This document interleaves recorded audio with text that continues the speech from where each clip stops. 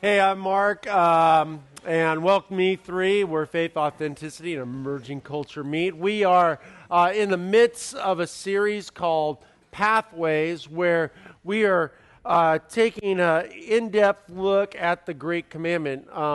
We've been calling this a wisdom series, just really trying to implement in our life the things that we already know. And just to remind you or let you know, if you don't know what the Great Commandment is, Jesus was asked, what is the most important thing in life? What is the most important thing we do while we are here on earth? And he said, love the Lord your God with all your heart, all your soul, all your mind, all your strength. And equally as important is to love your neighbor as yourself. And I think especially in our culture and things like that, we tend to segment things, and sometimes we're like, okay, how do we do this? How do we do this? And we kind of compartmentalize them, and really this is an integrated process. As we looked at it last week, I brought this Celtic knot thing, just showing that one thing relies on another. If you remember, your heart was there in red, and then your soul in yellow, and your mind in blue, and your strength in green, and loving others as yourself in orange, and having this integrated approach. Because the reality is how one of these things go, it greatly impacts the other. I was, this week, I had several different conversations with people, just working on our relationship and having conversations and things like that. And a few people who go here, and I said, well, I heard a message Sunday. In fact, I heard it 3 times, and I need to do, work out some things that I had heard, and be wise, not just know, and kind of use that as a bridge to really talk about some things that have been undone and that needed to be talked about. And sometimes, and I'm sure you've experienced this in relationships, sometimes when a relationship is not right, and things aren't right at home, or somebody that you really care about is mad at you or something like that, that it really affects everything else. It affects your mind as well. It's hard to think. It's hard to go and exercise. It's hard to love others until all of these things are taken care of. In fact, I wrote this down, and I just wanted to share it with you. I wrote, "A troubled heart will incarcerate your mind. Your thoughts can corrupt your soul. A broken spirit will steal your strength, but the lack of love for others will render your heart, mind, soul, and strength superfluous." And just really the understanding that all of these things interact. And Jesus talks about these each and every one individually. That's just because there isn't, a word for, that he could have just said out loud, hey, these 5 things, all integrated together is what you're meant to be about. But the reality is that they're enveloped, especially in the case of the mind. In fact, in the Hebrew way of thought, in the Old Testament, when you're reading the Old Testament, you won't have any references to the mind how we understand it. The Hebrews, they looked at the soul and sometimes the heart and the mind as we understand it as inseparable, as completely integrated, quite differently than we do in our Western culture, and especially the Greek culture.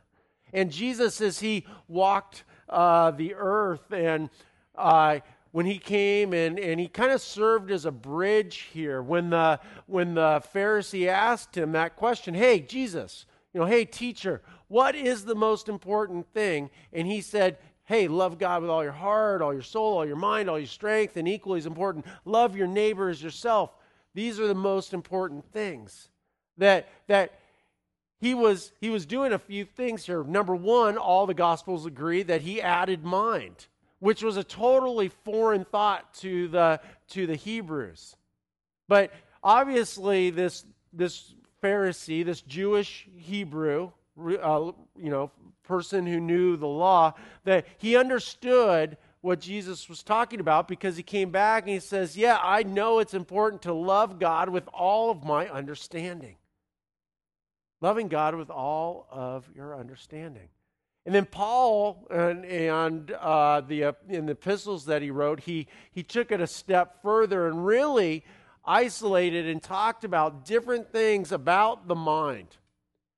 How we love God, how we honor God, how we bring glory to God with our minds and our thought processes and all of these kinds of different things. In fact, if you look at Romans chapter 8, he talks about it this way. He says, those who are dominated by the sinful nature think about sinful things. But those who are controlled by the Spirit think about things that please the Spirit. So letting your sinful nature control your mind leads to death. But letting the Spirit control your mind leads to life and peace. It's kind of this process here, and it's kind of hard to understand. I think that we can, on how can we allow the Spirit, the Holy Spirit, control our thought processes? How do you do that? I mean, I think all of us can identify with thoughts in our life, our thought life, that not just not pleasing to God, it's not pleasing to us. We think ill things. We think things that are not edifying. We think of things that are just really quite ugly. That there's something that goes on in our minds that it controls us.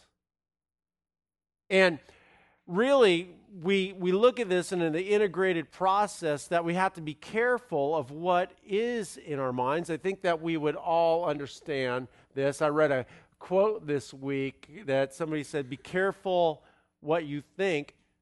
You may say it out loud. And, a lot of times we say things and go, we have this saying, I said it without thinking. Well, you said it without being wise, but you obviously had thought it, or it would not have come out, right? I mean, it's just something that we throw away to excuse our behavior, but that's something, inside you. I mean, it wells up sometimes and it comes out. That's me in the checkout line, and somebody is paying with. Change is the absolute worst. I don't know, that. But even with checks, and I don't want to offend anybody, but I'm like, who uses checks? To use your ATM card or cash or whatever. Shane, I know you're here somewhere. Leave me alone. But these kind of things. I don't think I've ever blurted out, "What are you doing?" But I mean, it's possible because I've thought it. And what Paul is saying here is, hey, there's got to be something different happening in here, that you can't let your mind be controlled and let your sinful nature control your mind. And so often we get into this don't, like I can't do this kind of life, like I can't eat this because I don't want to be fat, or I can't do this. I can't. I gotta stop drinking, or I gotta stop smoking, or all of these things. But we try to stop all these things without putting something else positive in its place. And what happens is we suppress these thoughts, and we keep pushing them down. But if they keep on popping up and manifesting themselves in different ways because we're not putting in the positive things that will help us allow God to control our thought life. In Romans chapter 12 and verse 2, It says, don't copy the behaviors and customs of this world, but let God transform you into a new person by changing the way you think. Then you will learn to know God's will for you, which is good and pleasing and perfect. And then Paul writes in Ephesians this. He says, throw off your old sinful nature and your former way of life, which is corrupted by lust and deception. Instead, let the Spirit renew your thoughts and attitudes. Put on your new nature, created to be like God, truly righteous and holy. What Paul is trying to communicate here is this idea of not just removing and having a void space, but actually putting things in process, putting things into your pattern of life which are going to be positive. You know, this whole concept of the mind and honoring God with our mind and our thought life and all of these kinds of different things, I mean, it can be really convoluted and we can get really just kind of bogged down and probably more so than anything that this idea of loving God or honoring God or glorifying God with your mind has been polarized in Christendom. It seems like people have fallen into two different camps. One is the camp where I've heard people say when I go to church, you know, there's some things that I leave behind. You know, I leave my cigarettes behind, my alcohol behind, and I just, you know, leave my head behind, leave my mind behind, because it's just basically you unplug from this intellectual, you know, kind of process that you just don't think. And you feel like you have to remove yourself to have faith. You have to remove yourself from any logical thought. And that's one extreme. And then the other extreme is this kind of apologetics movement, which is basically based on Paul's writing as saying, you know, always have a reason for your hope. And people have taken this to the extreme and having arguments and having reason and all this empirical data of who God is and why it is and why it's scientifically rational to believe in God. And I've actually kind of just shifted in between both of these camps in my journey.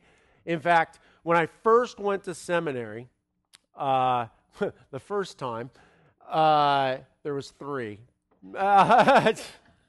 I finally finished, if you're wondering. I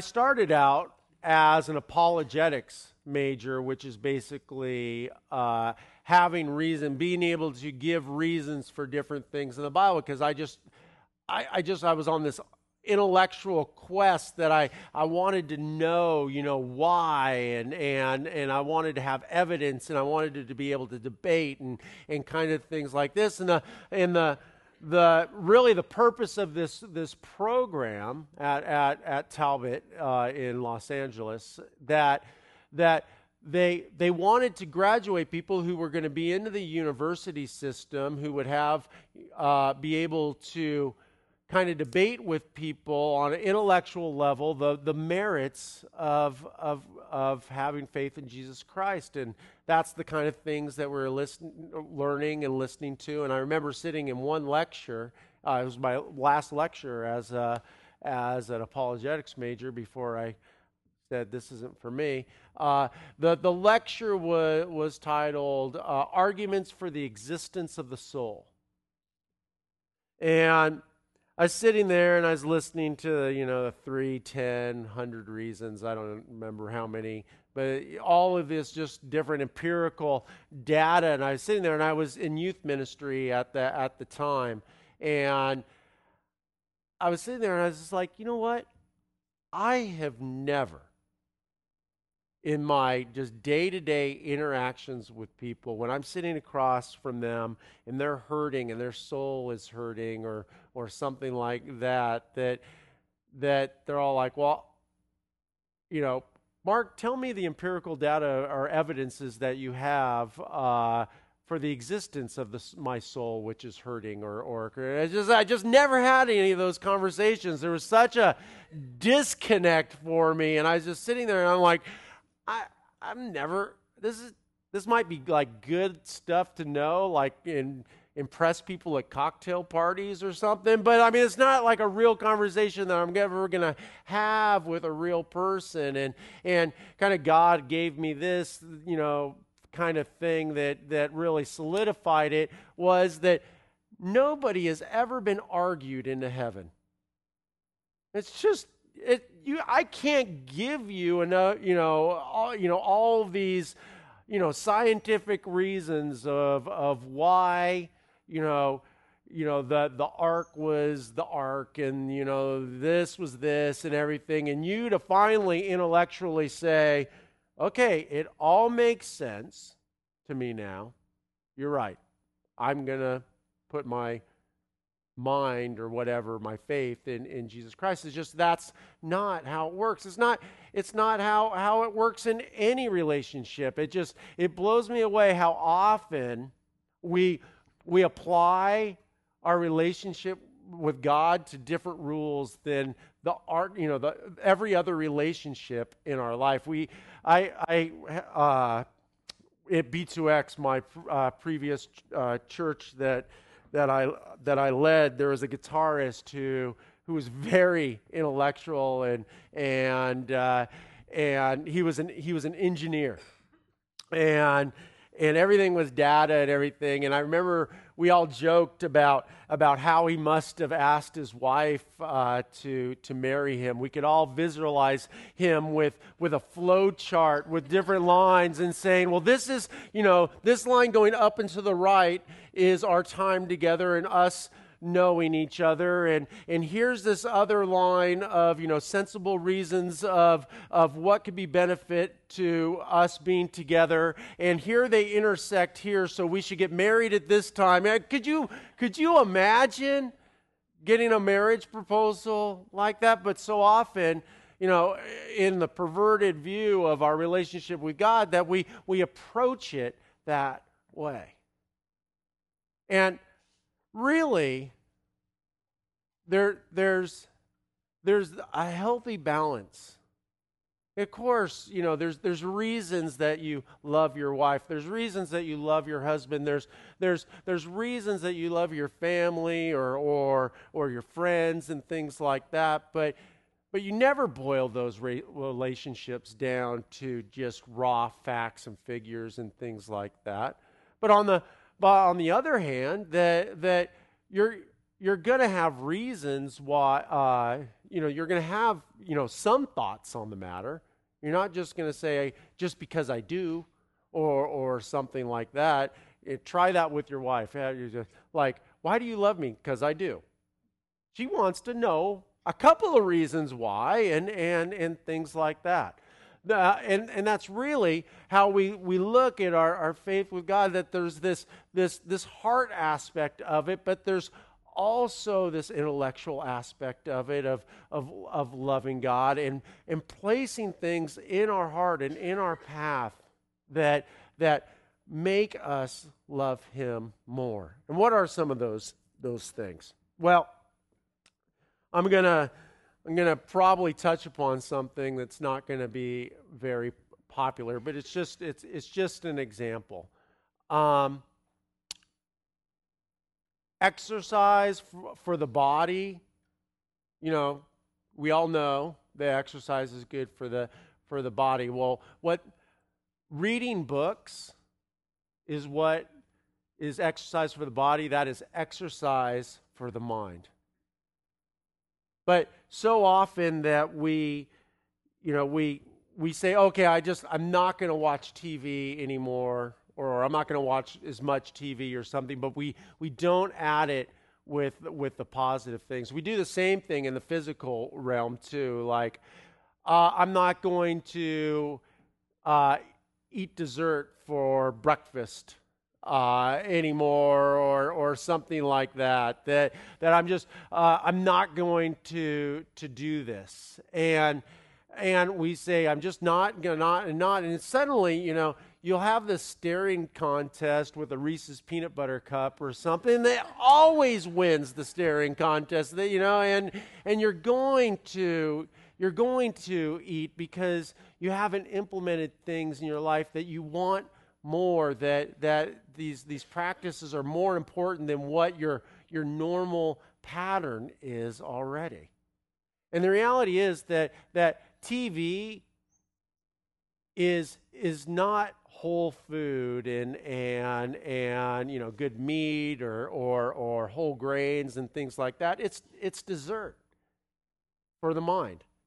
That you know what? I'm all about TV. Don't get me wrong. I mean, I love all the colors and the moving and the noise and all that kind of stuff. And seriously, my parents I could sit and watch TV with the best of them, and it would just and also, I mean, I seriously left to my own devices. I could eat peanut butter pie for breakfast, lunch, and dinner, and all of these kinds of things, but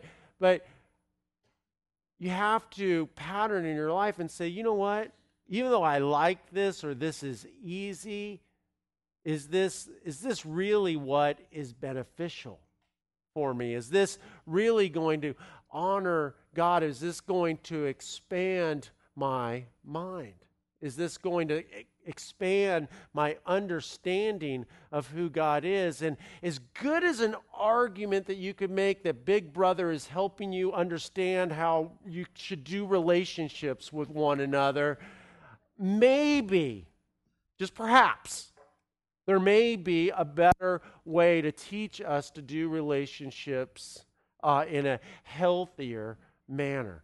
And to really take a hard look at the different patterns in our life, because so many of us, me included, can sit down and turn on the TV and we'll just flick channels, and 1, 2, 3 hours could go by like that, and we've squandered that time. We've eaten dessert for 3 hours when, you know what, our body, our mind needed was good, whole food. And really, in this one example, reading or actually talking with people who know more than you on a certain subject is so nutrient rich that expands not only your mind, but it expands your very understanding of who God is in so many different realms if you just open up your hearts and your minds to it. If you turn to Philippians chapter 4, I'm going to just finish up with this. I consider this the most practical passage in the Bible.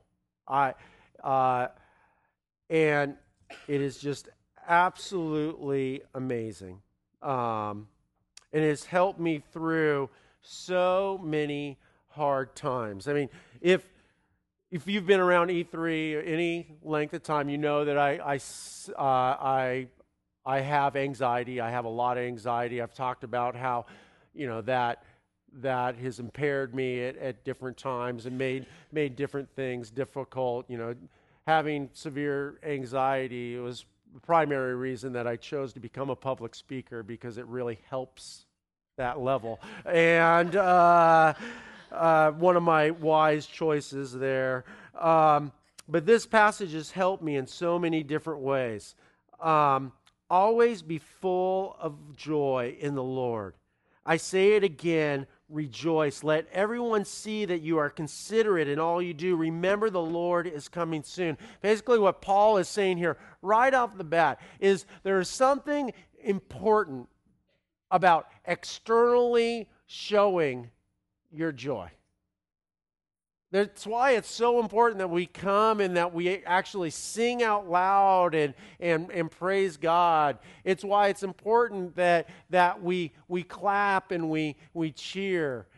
People make fun of me all the time about praising God with our hands at the end of the gathering, but it's important. There's something to be said about just, saying, you know what? I am going to praise God, and I'm going to do it in a way that people can see it And something happens when we externally praise God and we are considerate and are the tangible hand of Christ to those people around us who are less fortunate. And then God goes on and he says, don't worry about anything. Instead, pray about everything. Tell God what you need and thank him for all he has done. Then you will experience God's peace, which exceeds anything we can understand. His peace will guard your hearts and your minds as you live in Christ Jesus. You know, in my journal, and why, again, we honor God with our minds when we journal, when we write, when we create. And that's why I advocate journaling. And when this is what happens when you start journaling, you'll stop journaling. And then and then somebody will like, oh, hey, I got to get back. And this is one of these things that it's just not natural to write our thoughts down and things like that. But it's one of these, again, disciplines that you do again and again and again until it becomes part of your life. And one of the disciplines that I've put in is when I have a prayer request, I specifically, because of this verse, tell God exactly what I need. And I write prayer, and write that. And then underneath it, I write answer, and I leave like a space. And then I continue writing. And then when God answers that prayer, yes, no, indifferent, or whatever, that I go back and I write the date, that prayer was answered. Why do I do that? Because you know what? When my mind is tricking me, when the anxiety is there, or I'm not thinking correctly, or all these things, I can go back and I can say, you know what? God was faithful here. God was faithful here. God was faithful here. And these are important things to do. And I don't understand why, but it starts to guard your heart and your mind as you do these kind of spiritual disciplines. And then finally, in verse 8, it says, now, dear brothers and sisters, one final thing. Fix your thoughts on what is true and honorable and right and pure and lovely and admirable. Think about things that are excellent and worthy of praise. You know what? When you're trying to throw off your old nature, when you're trying to change the way you think and the darkness that your mind goes to, like I said before, it is impossible just to say, I'm not going to think that anymore. I'm not going to think those awful things about that person, or I'm not going to think about these awful things that I want to do and not replace it with godly things. As Paul said, take off your old nature and put on the new nature. Because if you don't put something back in its place, that thing that you took off is going to come back in. And this thing with your mind is being disciplined and going through, and I've done this so many times personally, thinking about what is true. And actually really figuring it out. What is true in my life? For me, what is true? My wife loves me. I know that is true. My daughter tolerates me. That is true. Kind of these different things. What is true in your life? What is honorable? Thinking about those things. What is right? What is right? What is pure? And forcing yourself to think about these things. And again, as you're going through this list, especially for those of you who our hearts are troubled and are having trouble sleeping and controlling your thought life, saying, you know what, I'm going to go through this list and I am going to think of these things. If I can't just be disciplined enough to think about it, I'm going to journal about it. The other day, I was thinking through everybody who is in my life, kind of like my inner circle. I was thinking through each one of them and how each one inspires me in a different way. what is true, what is lovely, what is admirable, thinking about these kind of different things and just thinking about the people who are close to me and how they inspire me. And then he finally puts this: keep putting into practice all you have learned and received from me, everything you heard from me and saw me doing, then the God of peace will be with you. Could you imagine being able to say that? I can't. I just could just really be able to, if you feel comfortable, be able to come up here and say, you know what? My life is such an inspiration to you all. So keep putting into practice all you've learned and received from me, everything you've heard from me and saw me doing. And if you do that, if you can do all those things, then the God of peace will be with you. It's laughable. I mean, but why? Really, why is it laughable? It shouldn't be laughable. Shouldn't our goal to be that kind of inspiration to the people around us, to the other people in our church, to inspire them to that level? And that's really why we're doing this series. Is could you imagine if we could all get this right, just this integrated idea of loving God with all our heart, our soul, our mind, our strength, and loving others as ourselves. And we could do that and live that out and put flesh on that, how inspiring that would be to those of us around us, that, you know what? If they can do it, why can't I? That this needs to be our pursuit, to model inspiration, to live inspiration, to be inspiration to those around us. Let's pray. Dear God, just thank you so much for who you are and your words of wisdom. God, help us inspire one another to live out the vision that you have for our lives. We love you, Lord, in Jesus' name.